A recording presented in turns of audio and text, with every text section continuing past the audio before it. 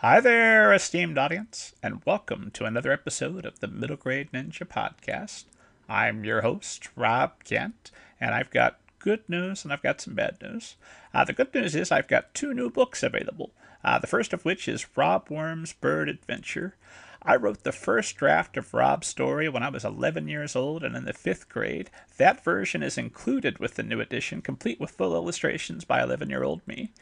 I have been rethinking and rewriting that story ever since through many, many different variations. At one point, it was a template for the Banneker Bones trilogy. It has been through a lot of changes, but I'm most excited about this version that's available to you now.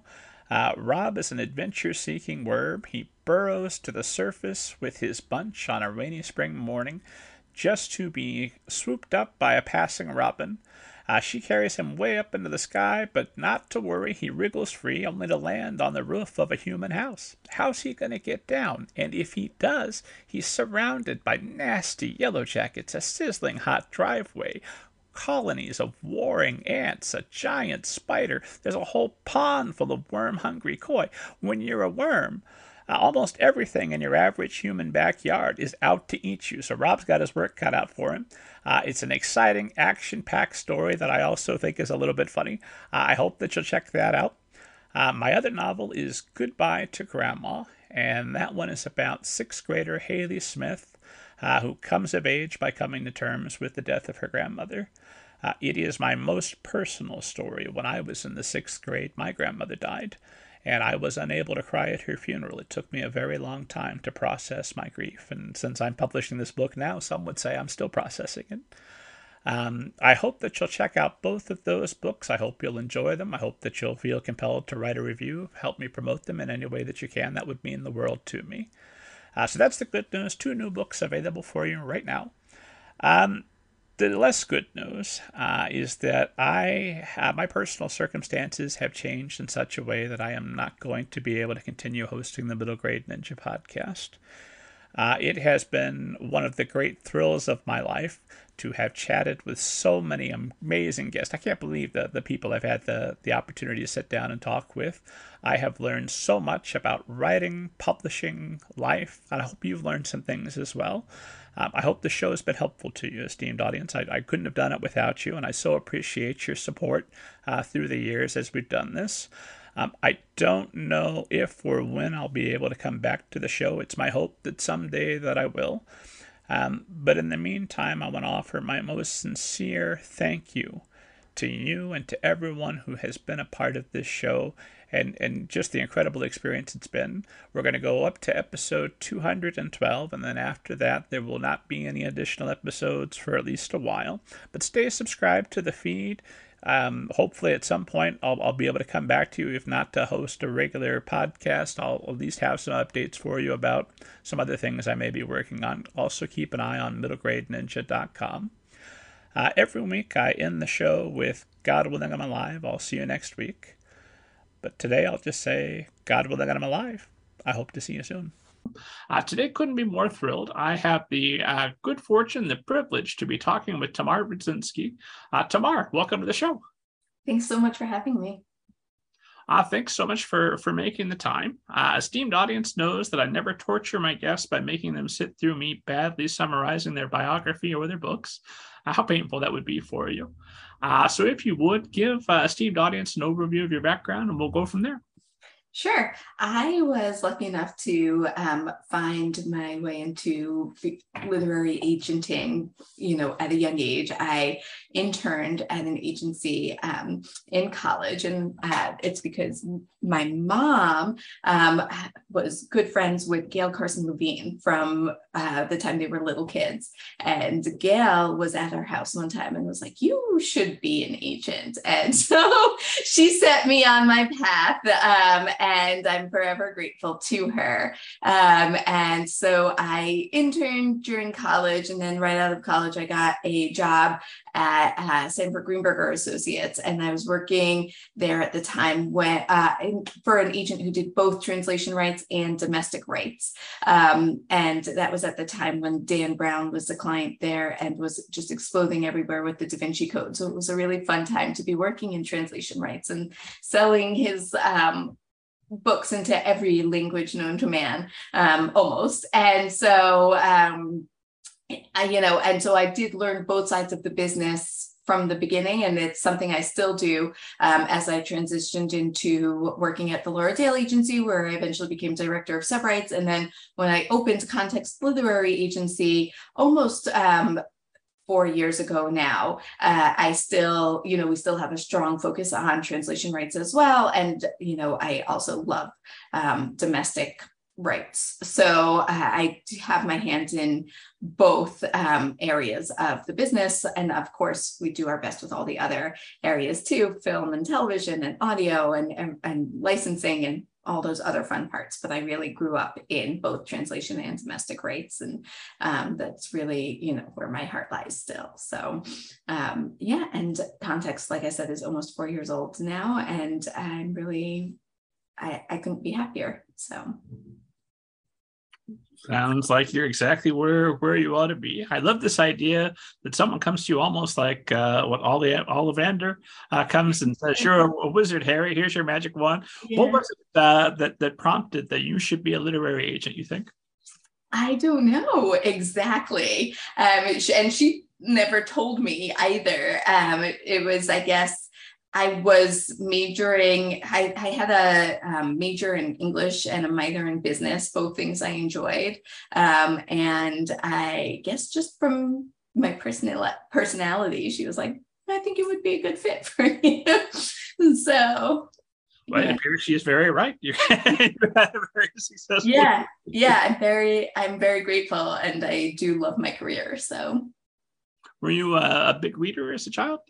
I was, yes. I was lucky enough to grow up in a home where both my parents were big readers. I was always surrounded by books. And I, as most people of a certain age, I didn't have quite the selection of middle grade and young adult books as we have now. I think it's amazing how, when my kids go to the library, they have endless choices of middle grade, young adult, early reader, whatever it is, wherever they are. And obviously we had some, but not the same extent. So I think I grew up reading what there was, but also classics like, Mark Twain and things like that as a child even. So, yeah. Was that maybe impressing on you that, there should be more of this? Somebody should really do something to get more middle grade and YA books out there. A little bit. I mean, I think when I was younger, I wasn't that smart that I thought of it in that way. But as I got older, definitely I was, and I think my tastes evolve as I grow and as I see, I have 3 children, 13, 11, and 8, and they're boys. So very different tastes than mine in a lot of ways, even though they'll read almost anything. But also just seeing what they love and what they don't love has also changed kind of the way what I am looking for in certain ways too. So like for an example, I personally don't love bathroom humor, but they think it's hilarious. So now I just don't mind it as much in a manuscript and stuff like that. So nothing like major or life-changing, but just little things like that. Oh, I think bathroom humor can be extremely life-changing. So if you get a bathroom humor manuscript, like, I don't know, then maybe you go find the boys and read it to them and see what they say. Yeah, although they're terrible beta readers because they literally love everything. So. They sound like great beta readers for me. Those are my favorite kind. Yeah. So. Straight into agenting, were you ever thinking that maybe at some point you would write books yourself, or did you just want to be in publishing? What was the impetus? Yeah, no, I am not. I mean, obviously I do writing in terms of pitch letters and things like that, but I am not a writer. I'm not a storyteller.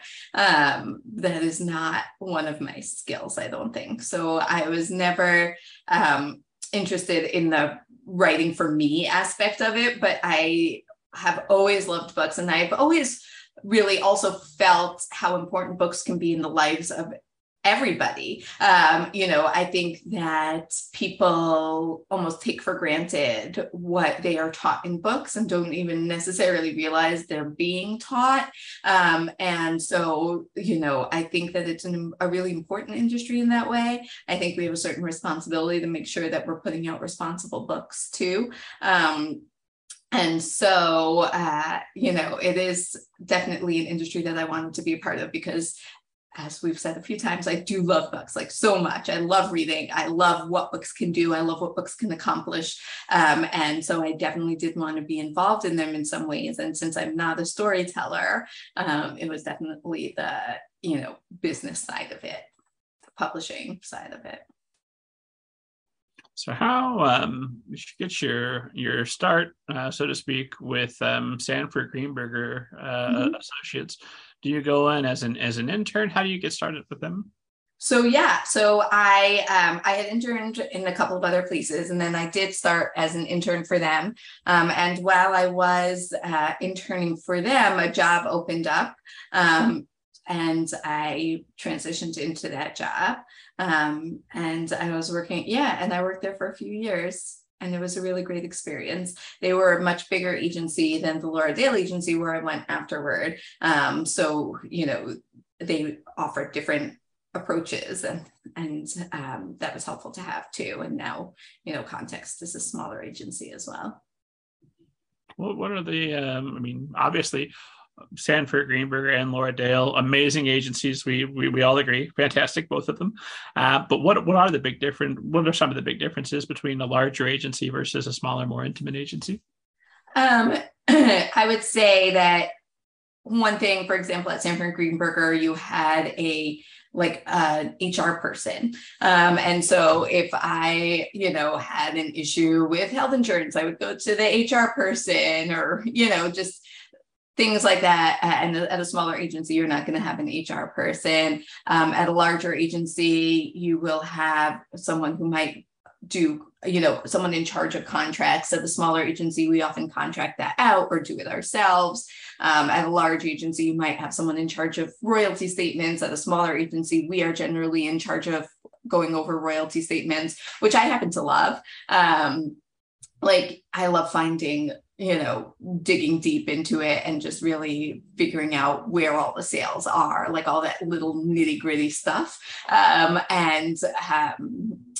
So, I would say that the big difference really is just things like that, where again, they might have an in-house accountant, I contract out accounting, things like that. So when you're diving deep into royalties, what kind of things are you looking for? Just abnormalities, or where definitely looking for abnormalities, also making sure that,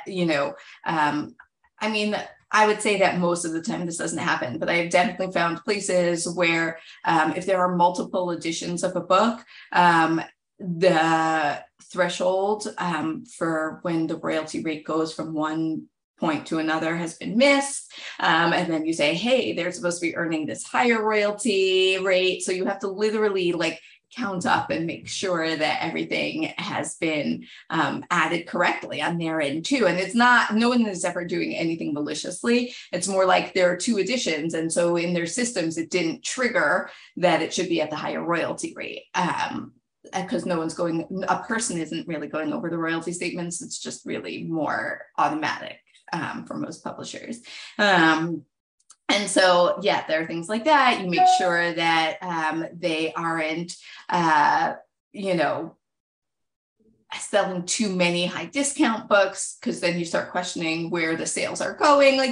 There are lots of questions that I make sure are not, there are just lots of steps I make sure are being hit when I go over a royalty statement to make sure that the publisher is taking care of my author and that, my author is getting the royalties they deserve and the, placement they deserve and everything like that. Well, then I believe you. You say that that's enjoyable, and I say I don't know about that, but now I hear it's a treasure hunt. You're gonna find.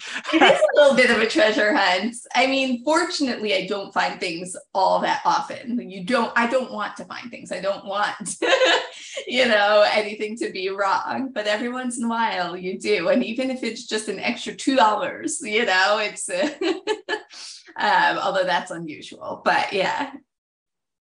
Well, when you find something like that, I assume there's a nice diplomatic way to go and say, "Hey, I hope you're having a wonderful day, publisher.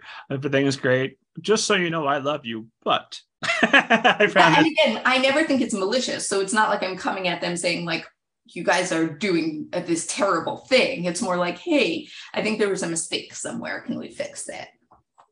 I mean, can it be the case where you find something, some sort of abnormality on a royalty statement, and you have to weigh, do I take this to their attention against how many future books do I want to sell this publisher, anything like that? I have not found that to be the case, because first of all, I am the agent, so it's my job to do things like this, and most publishers are aware of that.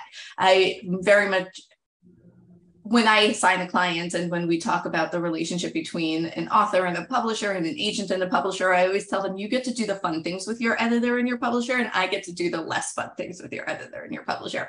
I'm the one who deals with all the problems. I'm the one who deals with mistakes in royalty statements or anything else that might come up that is less fun, that's not editorial, that's not, marketing and publicity and fun things like that. And I believe that most publishers are aware that that's my job as well. So they know that I'm not trying to, I don't think I'm ever nasty about it. I think I make sure that I'm very businesslike. Like, this is our business. You do your side of the business. I do my side of the business. And my side of the business includes finding mistakes in royalty statements if there are, and, making sure that you are doing your, what you've promised, kind of. So I have not found it to be a problem. I love the idea that maybe there's some evil genius in publishing who's taking advantage of all these little two editions, like $2 from this author, $2 from that author, and just adding it all together to. I don't think publishing is organized enough to do that, frankly. All our systems, I mean, I don't think we're there yet. Maybe one day. It's probably not the white collar crime that you're looking for. Yeah. Well, now I'm curious, what does a publisher have to do to get to see the nasty version of you? So in general, I actually don't think you get much from being nasty in life. I think that I can be extremely persistent, and I can be in your inbox or on your phone or on the phone with you every day, trying to get what I need without being nasty. I think, so that's my personal philosophy. I think it's a philosophy that we follow at Context. I do have a couple of people that I work with, and we've discussed this about how it's important to kind of put out into the world what you want in the world. And with books and with kind of this way of negotiating. And I don't think my clients have suffered for it.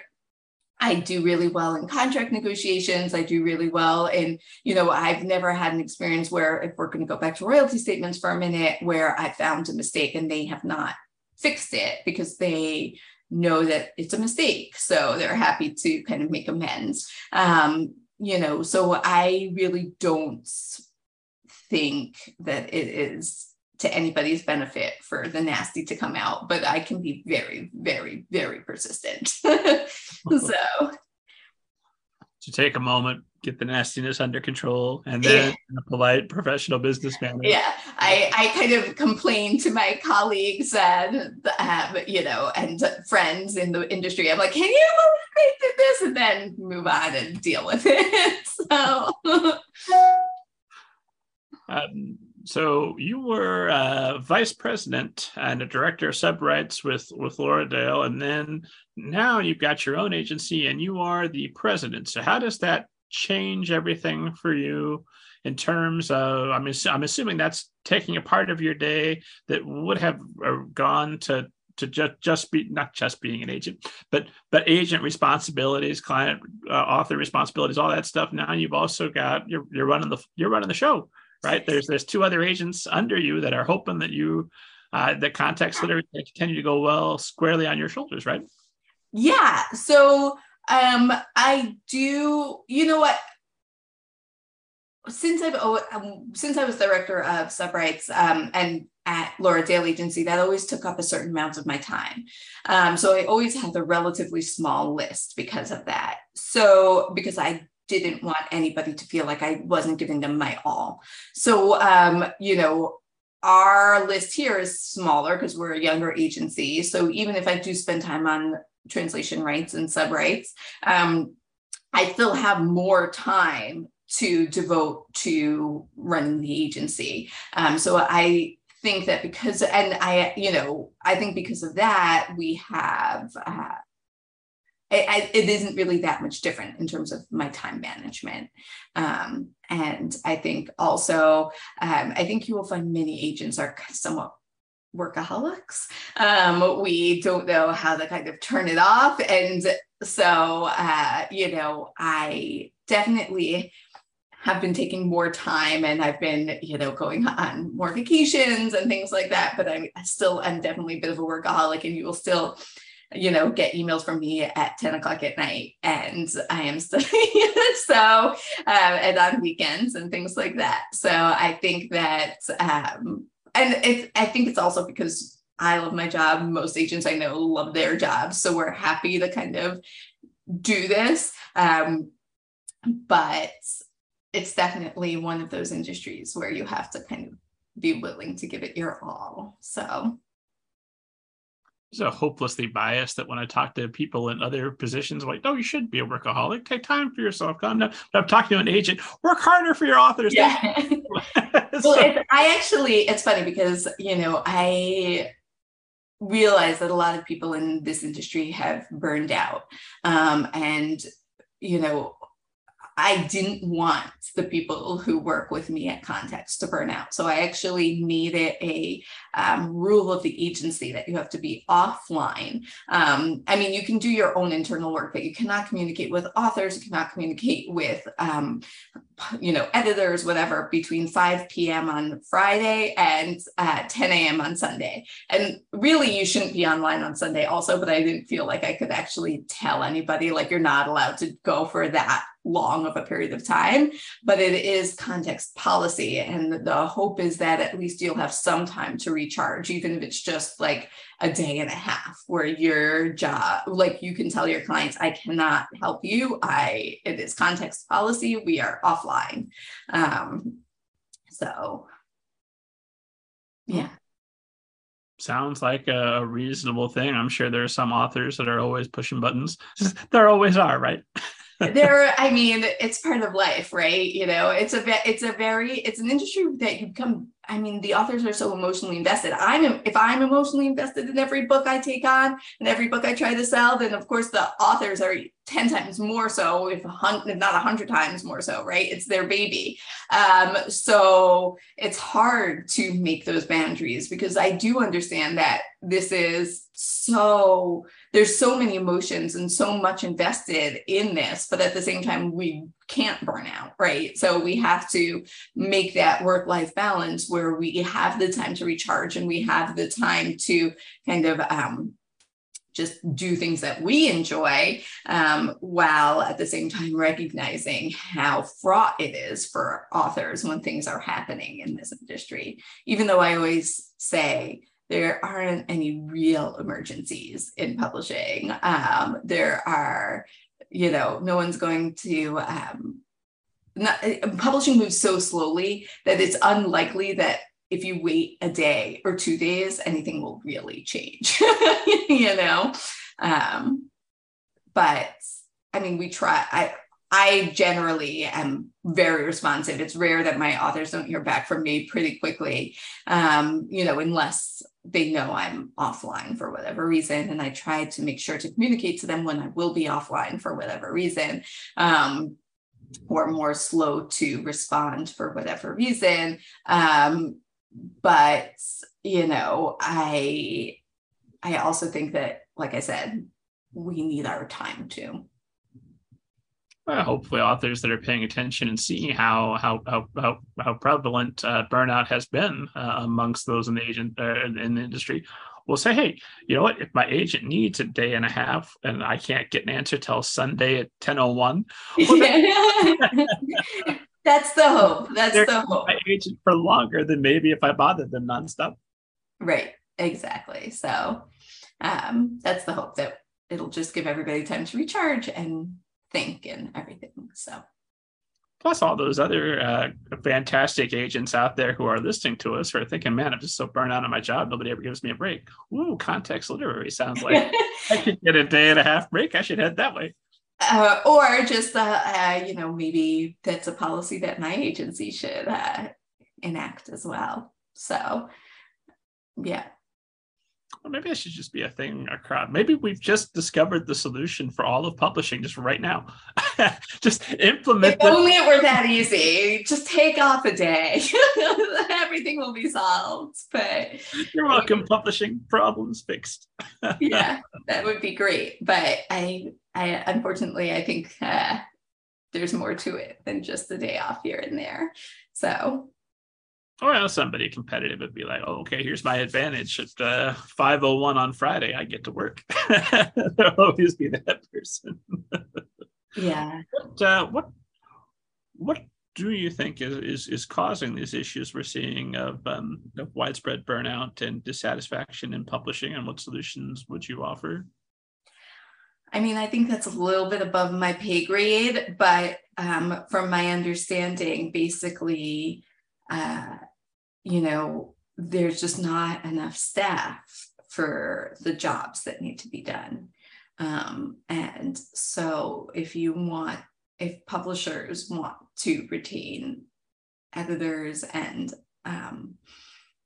then we need to think about greater staffing and things like that. So. Well, yeah. Go ahead. Yeah, but it is above my pay grade. Like, I wish I could solve every problem, but I can't. Fair enough. When I was talking to, and I'm going to get this wrong, so I almost shouldn't say, you know what, I'm not going to say her name.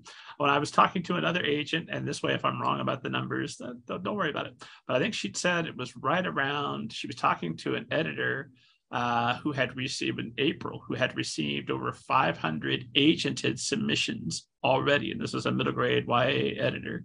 Mm-hmm. Is that pretty consistent with your experience? Are editors that overworked? They really are. And, once upon a time, I'm not sure the numbers of submissions have changed, but I think that once upon a time, editors didn't have to write their own copy. I think once upon a time, editors were not also responsible for doing things for their superiors that they are now. So even if they got that many submissions, they didn't have as many other responsibilities that they had to take care of as they do now. And so I think that there was, when you're lower down, when you're an assistant editor and you're, finally able to start buying books and things like that, you're still reading for your boss. You're still doing all these other things for your boss. Plus, you also have to do the reading. And if you finally acquire something, do all the work that's involved in that. Like, there's just not enough time in the day. And so I think that it's just really, I think it's just really a staffing issue. I think that we need more, I think publishers need more people if they want to avoid burnout. So maybe they just need to hire assistants as well as editors and keep those roles a little separated. Mm-hmm. Something that blew my mind that I read is that some of the higher ups within publishing companies don't do email. They have their editors writing emails for them because they can't be bothered to learn electronic. Surely that's just anecdotal. That can't be widespread. I don't think it's widespread. I think it's more, I mean, I definitely think it exists, but I don't think it's super common, I would say. So, yeah. Okay, fair enough. Because I read this and I'm like, oh, well, that's why Amazon came up with the Kindle for you publishing companies. Of course, they're going to eat their lunch if you can't do email. Yeah, no, I mean, things change so quickly, right? Like I started in book publishing a long time ago. And when I started, everyone was still mailing manuscripts and, in those manuscript boxes and things like that. And part of my job as an assistant was to do those mailings and things like that. I mean, now I don't know any agents who actually mail manuscripts on a regular basis. It's all email. So that takes away a step from us, but then it's just sitting in the inbox of an editor and it's a lot easier to get lost. So, and I saw someone recently talking about how many publishers don't have proper logging systems. So it is somewhat easy to have a manuscript get lost if an agent doesn't follow up on it, because those systems in the book publishing world aren't in place, because it started when people were physically mailing the books and it hasn't really been the manuscripts, and it hasn't really been updated. So, when you got a physical manuscript, it was sitting on your desk waiting for you to read, right? Like you couldn't avoid it. But so the systems have not quite been updated to reflect the new reality where it's not actually a physical manuscript anymore. So just little things like that could be really helpful too, I think. So the electronic manuscript could literally be sitting there for months and nobody knows it's there because it's not taking up physical space. Right. Which is why it's part of the job of an agent to follow up after a certain amount of time and say, hey, have you had the chance to look at this manuscript yet? Just thinking if there are authors out there that need another reason to be up late at night worried. There you go. Yes, I'm sorry. But if you have an agent, I'm almost certain that agent is doing their job and following up on these manuscripts. So, gotcha. And obviously, you're cultivating relationships with editors, so you know that you can be persistent without getting on their nerves or adding to their workload. Yeah. And I think even editors I don't know very well, but I think might be a good fit if I reach out to them. They know what an agent's job is. They know it's an agent's job to follow up after a certain amount of time. So, and I'm assuming there are steps you can take without giving away without giving away your trade secrets. There are steps you can take to make sure, one, you're going to stand out in a crowd of 500 submissions, even agented submissions, but two, to make sure that you're not doing an editor's work for them, but making sure there's less work for them to have to do in terms of preparing a pitch that can be sold. Because you got to sell not just the editor, right? But you got to sell whatever the marketing team. Yeah. Yes. I do my best to write a fantastic pitch letter, because even if it's funny, before COVID, I would always call up and speak to editors before I sent a manuscript. They were at their desks and I would call up and I think that sometimes talking to people makes them more excited than just receiving an email in their inbox.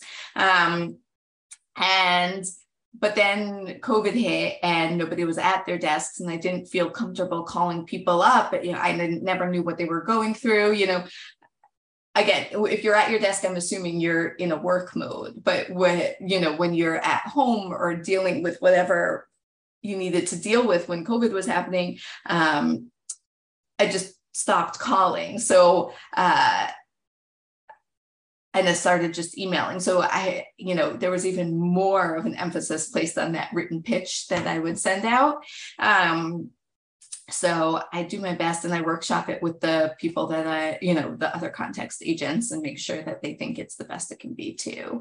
And they workshop their pitch letters among the agency as well. So, but yeah, and I do think that it's part of our jobs to cultivate those relationships so that when someone gets a manuscript from me, they're like, oh, I usually like her stuff and I like, her philosophies on publishing or whatever it is. So I'll take a look at it more quickly. So yeah. Doesn't work. And she could have. There were several opportunities for her to get nasty and she never did. So I'm going to make sure. Yeah. Yeah. So, So yeah, so those are, so I do think that the pitch letter is really important, because also an editor is sharing it with, you know, their assistant or with other people when they pass it around. So you have to get everybody excited by this pitch letter too. So there are several agents working with you for auxiliary rights and such, but you've got Jessica Sensheimer there at Context, and then you've got Monica Rodriguez. So is it a fair assumption based on what I just heard that if I'm represented by Monica Rodriguez, at some point you might be weighing in on my pitch? I'm going to benefit from your expertise. Could be. Yes, we're a very collaborative agency in general. You know, we are constantly talking through what issues we're having with our clients, or things we're excited about with our clients, or whatever is happening, we're always talking it through. I do believe in this idea of a brain trust, where the more ideas, and you know, the more people you have working on something, the better ideas you're going to come out with, because I might have the basis of an idea, and then Jessica mentions something that makes it even better, and then Monica brings it to the next level. And we all have, because we all have different ways of thinking about things, right? Because we're all different people. So I think that that's always really helpful and really exciting. And, you know, Monica actually is our director of brand management, as well as being an agent, which she comes from a marketing and publicity background. So she, aside from working with her own clients, she works with all the agency clients to make sure that, you know, they are getting the, you know, that we're doing the best we can for their books. And she is the, you know, point person with publishers for all the marketing and publicity efforts that publishers are making as well. And she works hand in hand with them. So, you know, she really knows all of our clients as well. Gotcha. So you're going to hopefully get some great when your book is sold, you're going to get some great marketing from the publisher. But just in case that doesn't work out, Monica's going to be there with you.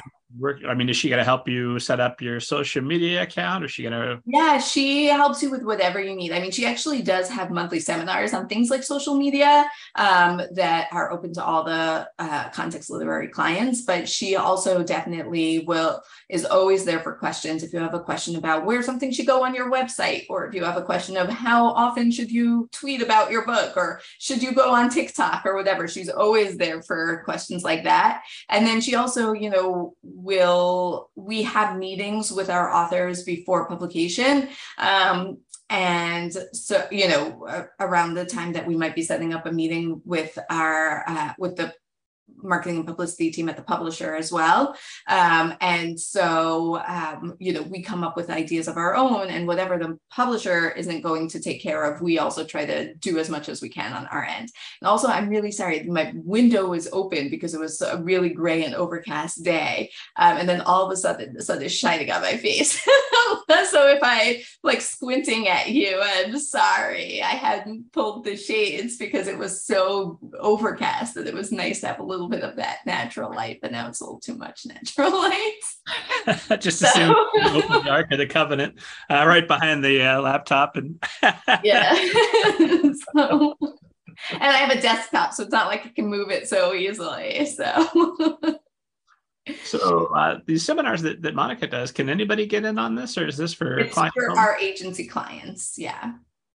Gotcha. So that's where the real top secret stuff is happening. It's real, yeah, where the top secret stuff is happening. And I think it is a real benefit for our clients to have this internal resource that they can listen to these seminars, and they can also ask questions whenever they want to. Well, I always like to ask, why of all the agencies that potential querying authors listening to us could choose, why is Context the right fit for not everybody, but for the best of them? So I think, as I mentioned, we are a super collaborative agency. So you're not getting just one agent, you're getting the whole agency working on your book at any given time. Obviously, you have your primary agent who's going to be your contact point and who is your true, you know, your primary advocate, the one who's going to be in touch with you every day, or not every day, but who on the day-to-day basis, and who's going to be in touch with the publisher and with anybody else, and the one who's really actively working on your book. But you also do have the brain trust of everybody else here. And you do have Monica, like I said, who is always there for marketing and publicity questions and general brand building questions. So even let's say we sell your book's not coming out for a year and a half, 2 years, 2.5 years. Sometimes you can spend that time building your brand so that when your book comes out, you're in a better place to sell it too. So, we take that long-term approach as well.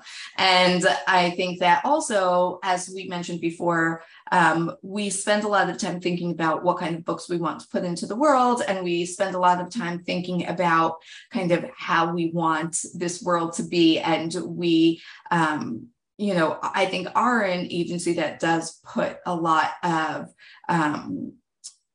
stock in just kind of being kind or not being nasty as a general rule. And I think that is something that many authors might want. And again, we're very persistent, and we have amazing contracts, and we have, we do not,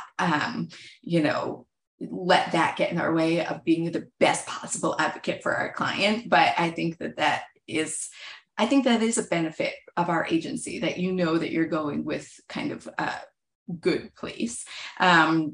And also, as I mentioned, I do have a pretty small list of authors that I represent, and I'm always looking for more authors, but I'm never going to be that person who has 300 clients. And I think that is nice. I really can give a lot of attention to each of my authors, and that's a goal of mine, to make sure that I never have too many authors where I can't give each person the time they need. So those are some of the reasons that I think you should go with context if ever in one of what we call a beauty contest. But if you're trying to decide between multiple offers of representation. So a beauty contest, huh? So it's between you and Laura Dale, literary. You got to decide which of you is prettier. Am I hearing that right?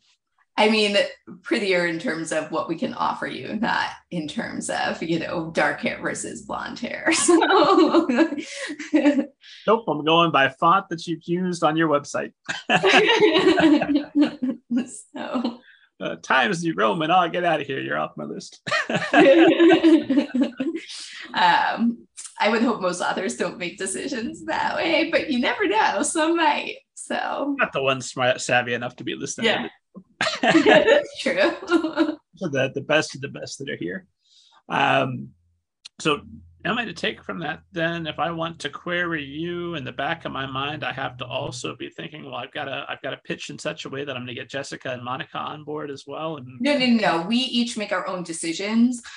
We don't, everyone takes on the authors that they feel passionate about, but once you are an agency client, you do have the whole brain trust. So gotcha. Well, that leads us to we want to talk a little bit about how we can break in and get in that brain trust. How many clients do you have on your list right now? Ballpark. I probably have about 25. Yeah, I think I have about 25. And how many would you, in a good year, how many new clients might you take on? 1 or 2. Gotcha. So the best of the best of the best. We gotta really raise our game if we want to be one of the select 25 to 30 that you're going to be working with. Yeah. And it's also, it's also a matter of taste, right? Like you might be an incredible author and have an incredible manuscript, but it's just not something that, I'll give you an example, which I don't love World War II books. I don't love books set in the Holocaust. I think that, there are too many of them. As a Jew, I'm Jewish. My grandparents are Holocaust survivors. And I think that we have for so long been, so many of the books that centered Jews have just been about the Holocaust and about World War II. And even though a lot of the World War II books now are not even about Jews, I just don't connect with them. They're just not for me. So your book might be the best World War II book out there, but it's probably still not the right fit for me. Or your book might be the best kind of, book that with a dog protagonist, but I have never loved books where animals were the protagonists, so it might not be the right fit for me. So it's just kind of again, like your book might be incredible, but it might not be the right one for me. Gotcha. So I'm thinking of now Snoopy the Red Baron and in World War II. Like that's the worst possible choice. yeah, but that doesn't mean it's not perfect for a different agent. So was it war in general? So if I've got something that's set during, I don't know, the World War I, a different war. No, it's really just more World War II. And even if it ends, I just I think we should, focus on other things. I think World War II has almost become like a, I don't know, it stopped meaning what it's supposed to mean, because it's just this way of telling stories that, and people place stories there and tell lots of different stories, and people have kind of, I worry that people are forgetting what the Holocaust actually meant, because there are all these books about love and about, other things that happened to take place during World War II, with World War II almost as a background. So. Well, I also think it's a little bit lazy, especially for American writers. Like, oh, let's talk about that atrocity. My friend, there are so many atrocities just right here at home. You could. There are. And, I don't think that we should kind of make light of any of them, but the world, and, like I said, I've lost family in the Holocaust. I think it's an important thing to learn about as a historical fact, but there are also so many other horrendous things that have happened in this world and are still happening, as you said. So, I don't want it to become almost like this amusement, like a way of breathing amusement but that's just me.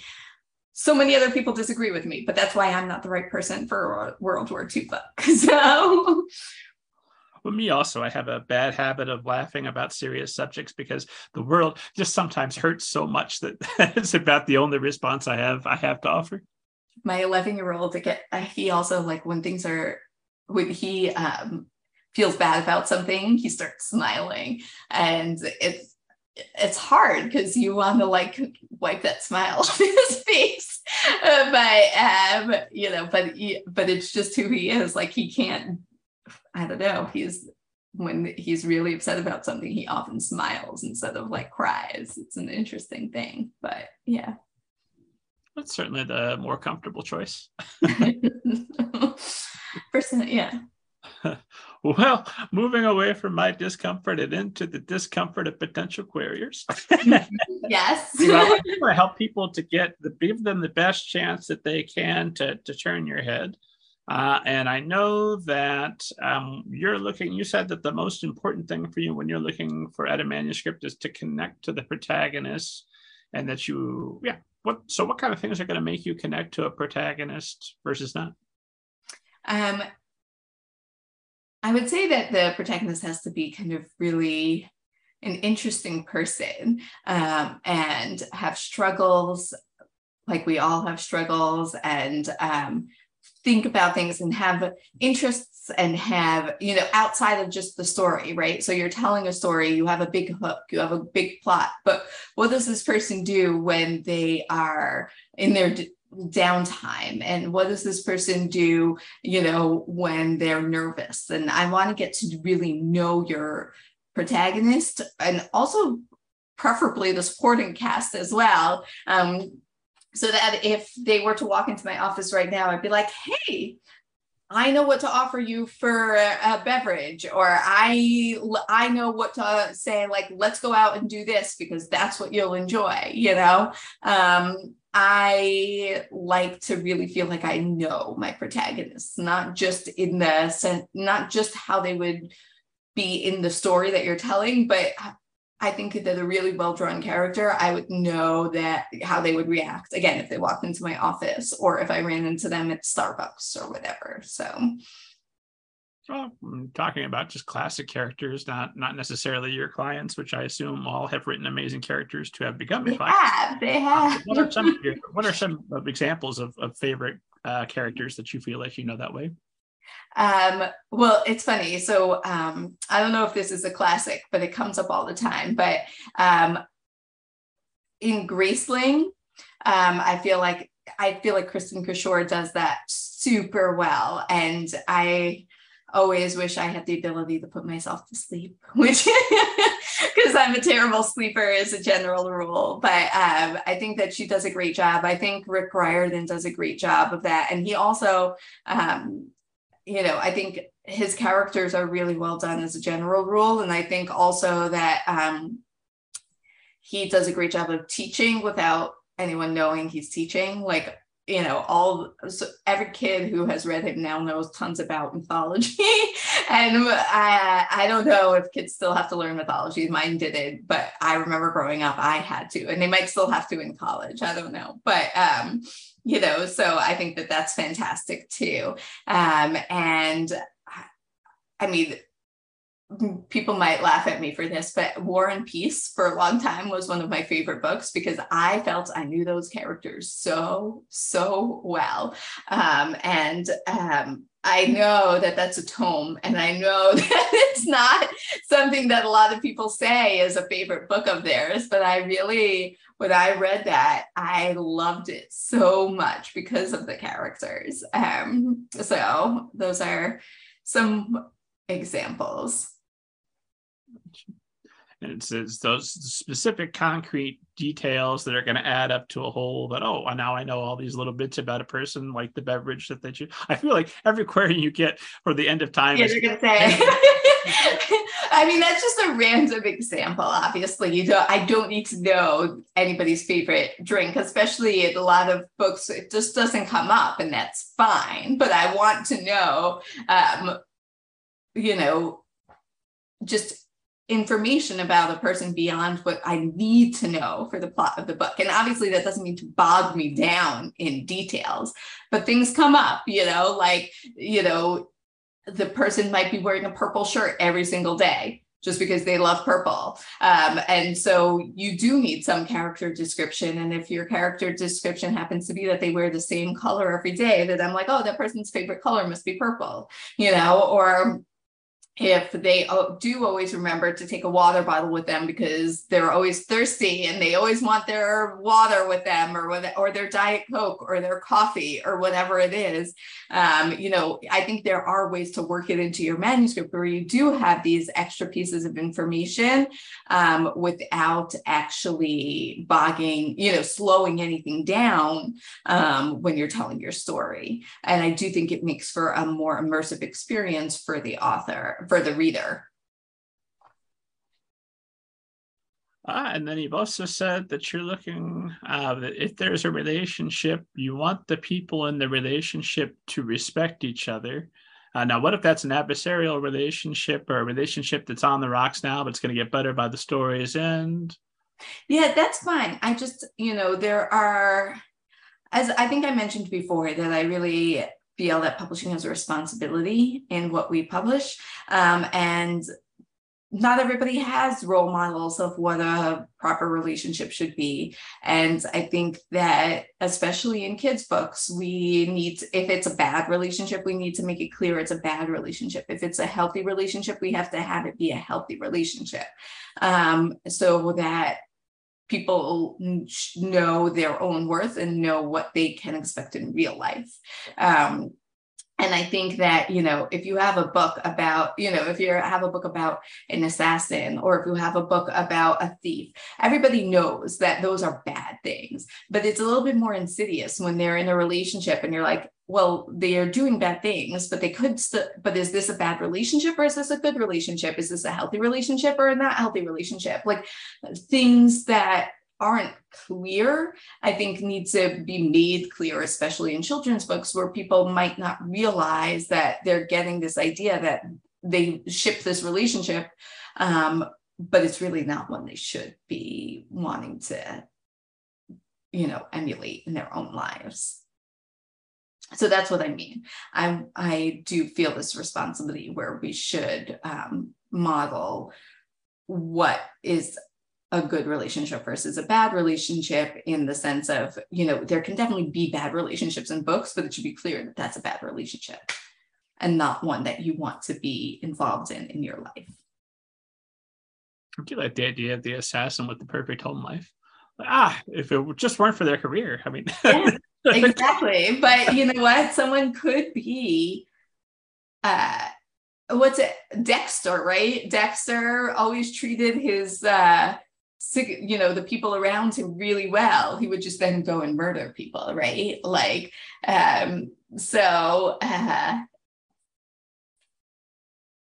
you can, I'm not, obviously nobody should model themselves after Dexter either, but I'm just saying, and in real life, I think many serial killers actually do have good relationships in their, they hide well. And that's why it's so hard to catch them. I always joked that the son of Sam loved a dog. Was very, very respectful. Hitler loved dogs. But is it because you're dealing primarily with middle grade and with young adult that you want impressionable readers to see these good relationship models? Am I hearing that right? Yeah, I do. Or again, know when it's not a good relationship. And then you've also said that you want to you want to see the mundane made epic. And what's the best way? What kind of mundane things can be made to seem epic without being felt like they're being overdone or overplayed? So, I think that that's a really great question, because I've said it without actually giving any examples. But I think that, any good kind of rom-com in a way does that, where you take your regular relationship, but you make it epic in some way.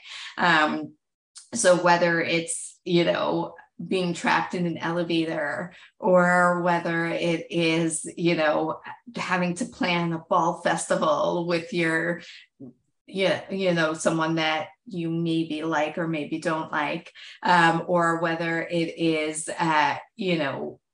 having to put on a play with somebody. Like, all of these things are mundane, but you can make them into something so much more when you have really great characters, and when you surround it with a really great plot too. So I do like these kind of slice of life moments where everybody's experienced them, but not on the level that you're seeing in this book. Does that help? Yeah, so it'll be a universal experience, but at a level that's going to be more entertaining than if I'm just watching. Exactly, and I think that's kind of the bread and butter of a rom-com, right? Like, where it's you're working in a bookstore, or you have a summer job at McDonald's or whatever it is, and all of a sudden, and that's something that many people have, or you're working at a summer camp, whatever, and then all of a sudden it's more, or you are in the school play or in the school band or whatever. Like, these are things that not everybody, but many people do experience to different levels, right? But then all of a sudden, in this instance, it's something so much more. And then obviously you could take it to the super extremes, right? Where you go on a class trip to a museum, and all of a sudden the museum is locked down because there are terrorists in the museum or whatever. I don't think it necessarily needs to go to quite that level, but taking it into something more than what I have experienced when I did the same thing. I teach writing workshops here locally, and my most recent one, I had a submission. It was a rom-com, and the protagonist worked in a bookstore with 3 cats, and I went, but it'll be popular. It's probably the right move. So yeah, but you can't just have them. I mean, if you work in a bookstore, most of the time it's really not so exciting, like it might be fun and it might be interesting, but it's not really exciting. So put in a book, it has to be exciting too, for whatever reason. Well, terrorists have taken over the bookstore. Oh no. Terrorists have taken over the bookstore, or aliens have landed in the bookstore, whatever it is, but we're here for all the money. Oh, my friend, there were so many businesses you could have gone to. I know, right? Like bookstores that wrong. No, hopefully, no. Bookstores should have tons of money. I'm putting that into the world too. I agree. Let's put that into the world together. Lots of money for all the independent bookstores out there. Although that brings me to a question that's been very much on my mind, and I know is probably on the mind of other authors listening who write their middle grade, and that's Barnes and Noble's recent decision to cut their hardback to 2%. The Harry Potters and whatever else they're maybe whatever Rick Riordan, the top 2% of hardbacks. How do you foresee that impacting middle grade as a genre going forward, and how are you preparing your clients to deal with this new obstacle? First, I think that Barnes and Noble made this decision because they're trying to keep themselves open, right? Their CEO is someone who came from Waterstones, and Waterstones in the UK was dying. And he came in, he made all these policy changes, and now Waterstones is once again thriving. So I do want to give Barnes & Noble the benefit of the doubt. There have been so many closures of Barnes & Noble stores. I think they want to survive, and they are trying to think of ways to survive. And I think a lot of people go into the Barnes & Noble store and they see a hardcover for, let's say a middle grade hardcover is $16. They're like, ooh, $16. I could probably get it for cheaper on Amazon. So they go to Amazon and buy it instead. But then they see a middle grade paperback for, $10, $9. And they're like, oh, all right, I can afford that. So they'll buy that. So I think I can't speak for them for sure, but we all know that that's what so many people do when they go into independent bookstores too. They go in, they browse, they find something they like, then they go on Amazon to buy it for cheaper. So I think that in order for Barnes & Noble to survive, they're thinking, let's lower the basic price point of our books so that people don't leave the store and buy it somewhere else for less money, right? This is what, I'm just making suppositions here. I don't have any inside knowledge, but we for years have been complaining about people who do that, who go into bookstores and buy the hardcovers then from Amazon, right? So maybe they're thinking that this is a way to stop that. And, I think that obviously it's heartbreaking to have this decision that they're not going to have hardcover books, but if it's the way to save the kind of brick and mortar Barnes & Noble bookstores, then maybe we have to give them a little bit of leeway. Maybe it will bring more success if they're able to sell more books, then maybe more real estate within their stores will go back to being for books as opposed to Lego sets and whatever. So I don't know. I'm really withholding judgment at the moment. I'm more commiserating with my clients than anything else because it is hard. But also remember that Barnes & Noble for middle grade books often didn't take much in the way of stock until there were like 3 or 4 books in the series anyway for series because and then for kind of these standalone books, they also, they take some, but a lot of, for years I've been going to Barnes and Nobles and seeing mostly paperbacks, frankly. I don't know, obviously there are the hardcover tables and maybe it's going to be reduced even further, but I don't think they've been taking a lot of hardcovers for middle grade for a long time. And for young adult, they definitely have. So I think young adults is going to be impacted more than middle grade. At least this is in the New York area where I go to Barnes and Noble. I think, again, like, I'm going to withhold judgment, see what happens, and see if it's, is really more of Barnes and Noble just trying to survive, and we all want Barnes and Noble to survive. So I think it's a really difficult thing. Like, I think that obviously authors make more money on hardcovers, and maybe we have to make publishers rethink royalty structures and things like that, though it's not so easy to do that. But for now, I'm in a little bit of a wait and see kind of mindset about Barnes and Noble.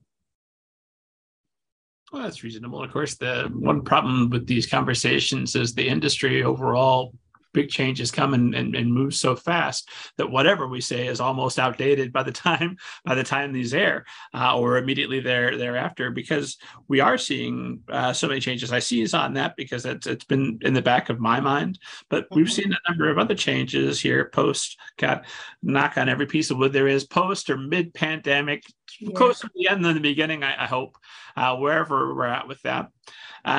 But we have seen these dramatic changes. So what are you doing to help, and what is Context Literary doing to help ensure that your authors are set and ready to continue to flourish, whatever becomes of the market or book distribution? Well, again, we hired Monica. So Monica is able to kind of help you get your name out there to a greater extent than you might have been able to without someone with a background in this marketing and publicity and social media. So, I think it is a lot about name recognition now. And so, if there is that name recognition, then hopefully your books will be able to sell. I think also, I do pay very close attention to not only what's happening in the book industry here, but what's happening in the book industry globally. We're not the only ones with paper shortages, and our paper shortages are not nearly as bad as the paper shortages in some other places. Just to keep an eye on what's new and upcoming and how people are choosing to read and what people are choosing to read and where people are choosing to read, all of these things. I think that we can't just keep an eye on the publishing industry. I think we have to keep an eye on the kind of whole, on what's happening in the world as a whole, because if we're all headed into a recession again, which hopefully we'll be able to avoid, but, and it seems like it's a pretty global one. What does that mean for book publishing, and how can we make sure that we stand out and, make sure that, there's a lot to think about all the time. But I think the best thing we can do for our authors is just to help them with that brand recognition, with that name recognition, and help them write the best books that they possibly can write so that people fall in love with those books and just want to buy them. So. Well, I figure you're the person to ask, because anybody who's been listening to us says, wait a minute, Context Literary 4 years ago established, and then a whole global pandemic hits, and you're still standing, still making deals for your authors. You must have an ability to shift and move with the times that puts you in a competitive position. I think I do. I mean, it's interesting because I founded Context before the pandemic. We opened in 2019. So,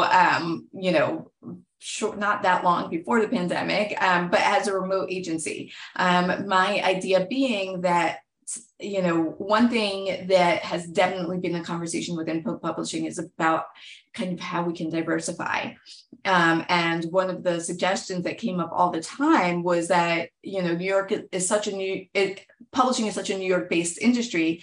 and New York is not an option for a lot of people. So I wanted this to be a remote agency so that I could hire people, not just in New York, and people didn't have to come to New York in order to work in publishing necessarily. And so something like that. So then when the pandemic hit, all my systems were already in place to be remote. So that worked out really well for me in that sense. I mean, obviously, there is not much in the way of a bright side of the pandemic, but I think that we have become more remote as an industry in general. So hopefully that will open it up a little bit more.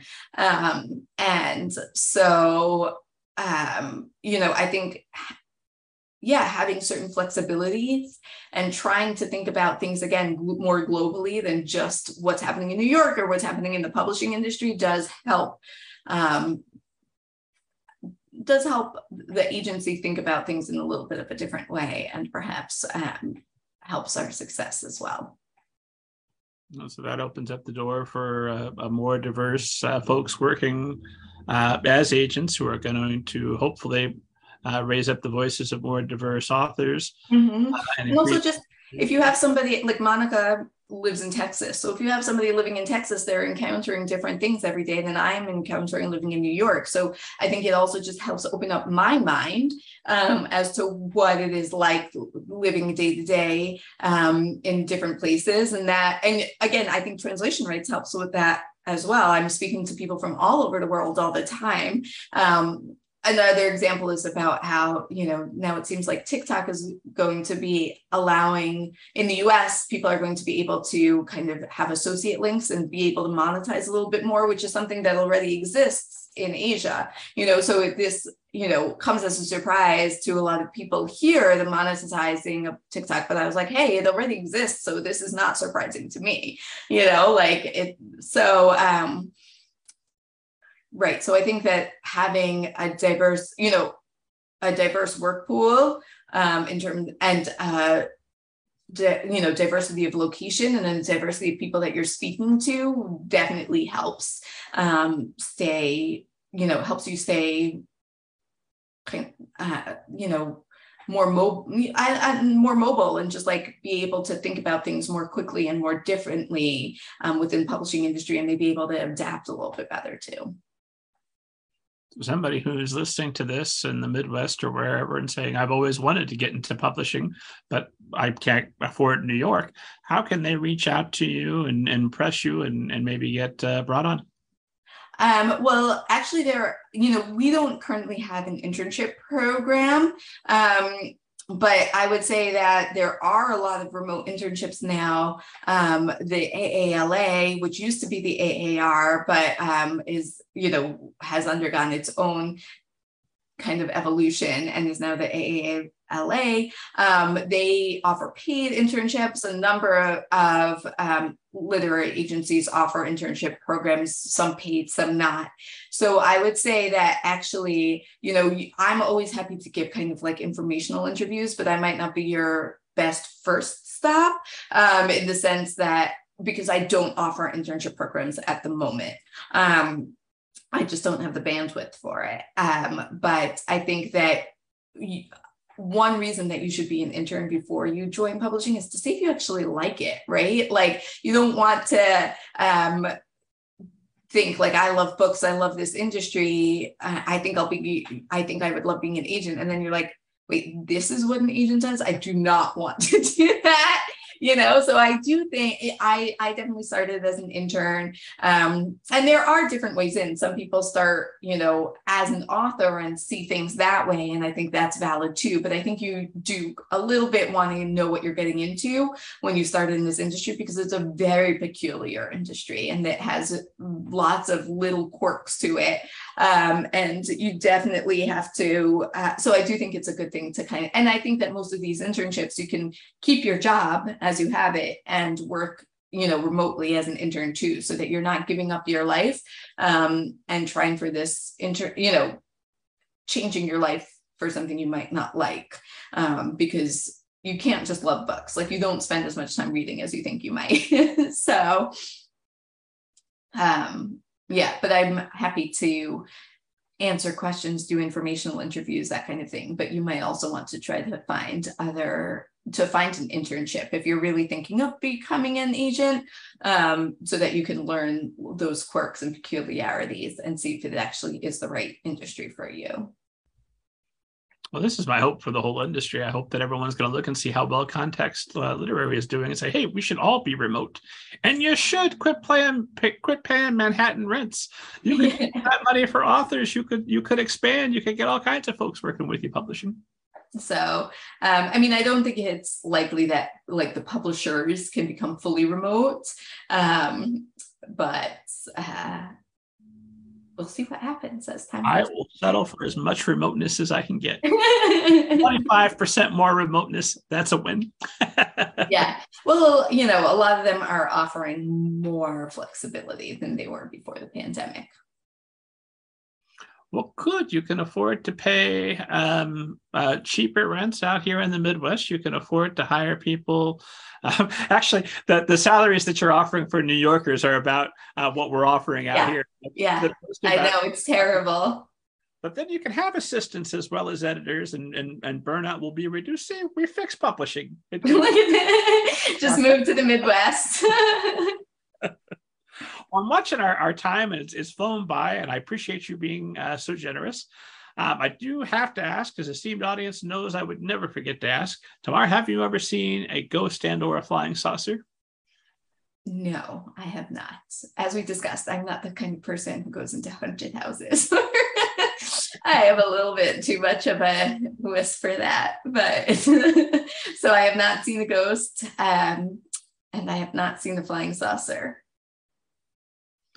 If there was one bit of advice that you could impart to everyone who's watching or listening to us, that would maybe make a significant difference in their chances in having a successful publishing career, what would you tell them? I'm sure most of the advice actually you've heard before, because if you're listening to this podcast, then you are someone who is doing research, and that is really my biggest piece of advice. Read in your category. I mean, it's so important to know what you're writing, and who you're writing for. And I would say, listen to podcasts like this, do your research, make sure that you really know, because from my side and from the book publisher side, it's a business. Yes, we all love books, and that's why we're here. And we didn't get into this publishing industry that pays little and causes burnout because, we're not in it for the money, but at the same time, we have to make sure that we survive. And in order to do that, we have to think of it as a business as well. So you have to think of it as a business to a certain degree as well. You have to think of it as, how am I going to sell my books? How am I going to, obviously, first and foremost, write an amazing book that you're passionate about, and read in your category so you know what you're writing for. But also do think about it a little bit as a business, not just as your passion project, not just as your passion, because it needs to be both your passion and your business. And I hope that is helpful. I think it's extremely helpful. This whole interview has been extremely helpful. So thank you very much for making the time for me and for esteemed audience. This has been just tremendous. Where can esteemed audience find you online, follow you on social media, and all that good stuff? So our website is contextlit.com. I am on Twitter rarely, but I would say that that's where I am most. I am not the biggest social media person, which I don't know what that says, but I do also tell my clients that if they're not comfortable on social media, they don't have to be on it either. But so I would say check out the website. And I do post on Twitter. I will be posting later to say a happy book birthday to Hannah Reynolds and 8 Nights of Flirting, because it is her book birthday today. If you want a lovely Jewish rom-com that has nothing to do with the Holocaust, then there you go. I would say the website and Twitter are your best bet for me. Well, if you're looking to increase your social media engagement, I just heard about these fantastic seminars you can attend right there with. I should really have Monica help me out. But and Monica, if you're listening, if you want to come on the show and give us some of those sweet social media tips, we'd love to hear them. Well, maybe soon she will join you. So we'll see. Fingers crossed, esteemed audience. We'll see if we can't make that happen. Thank you again for making the time, esteemed audience, as always, for more interviews almost as good as this one, and for a 7-question interview exactly as good as this one with today's guest, Tamar, which I will link to in the show notes. Head to middlegradeninja.com, and God willing, I'm alive. I'll see you next week. Thank you so much.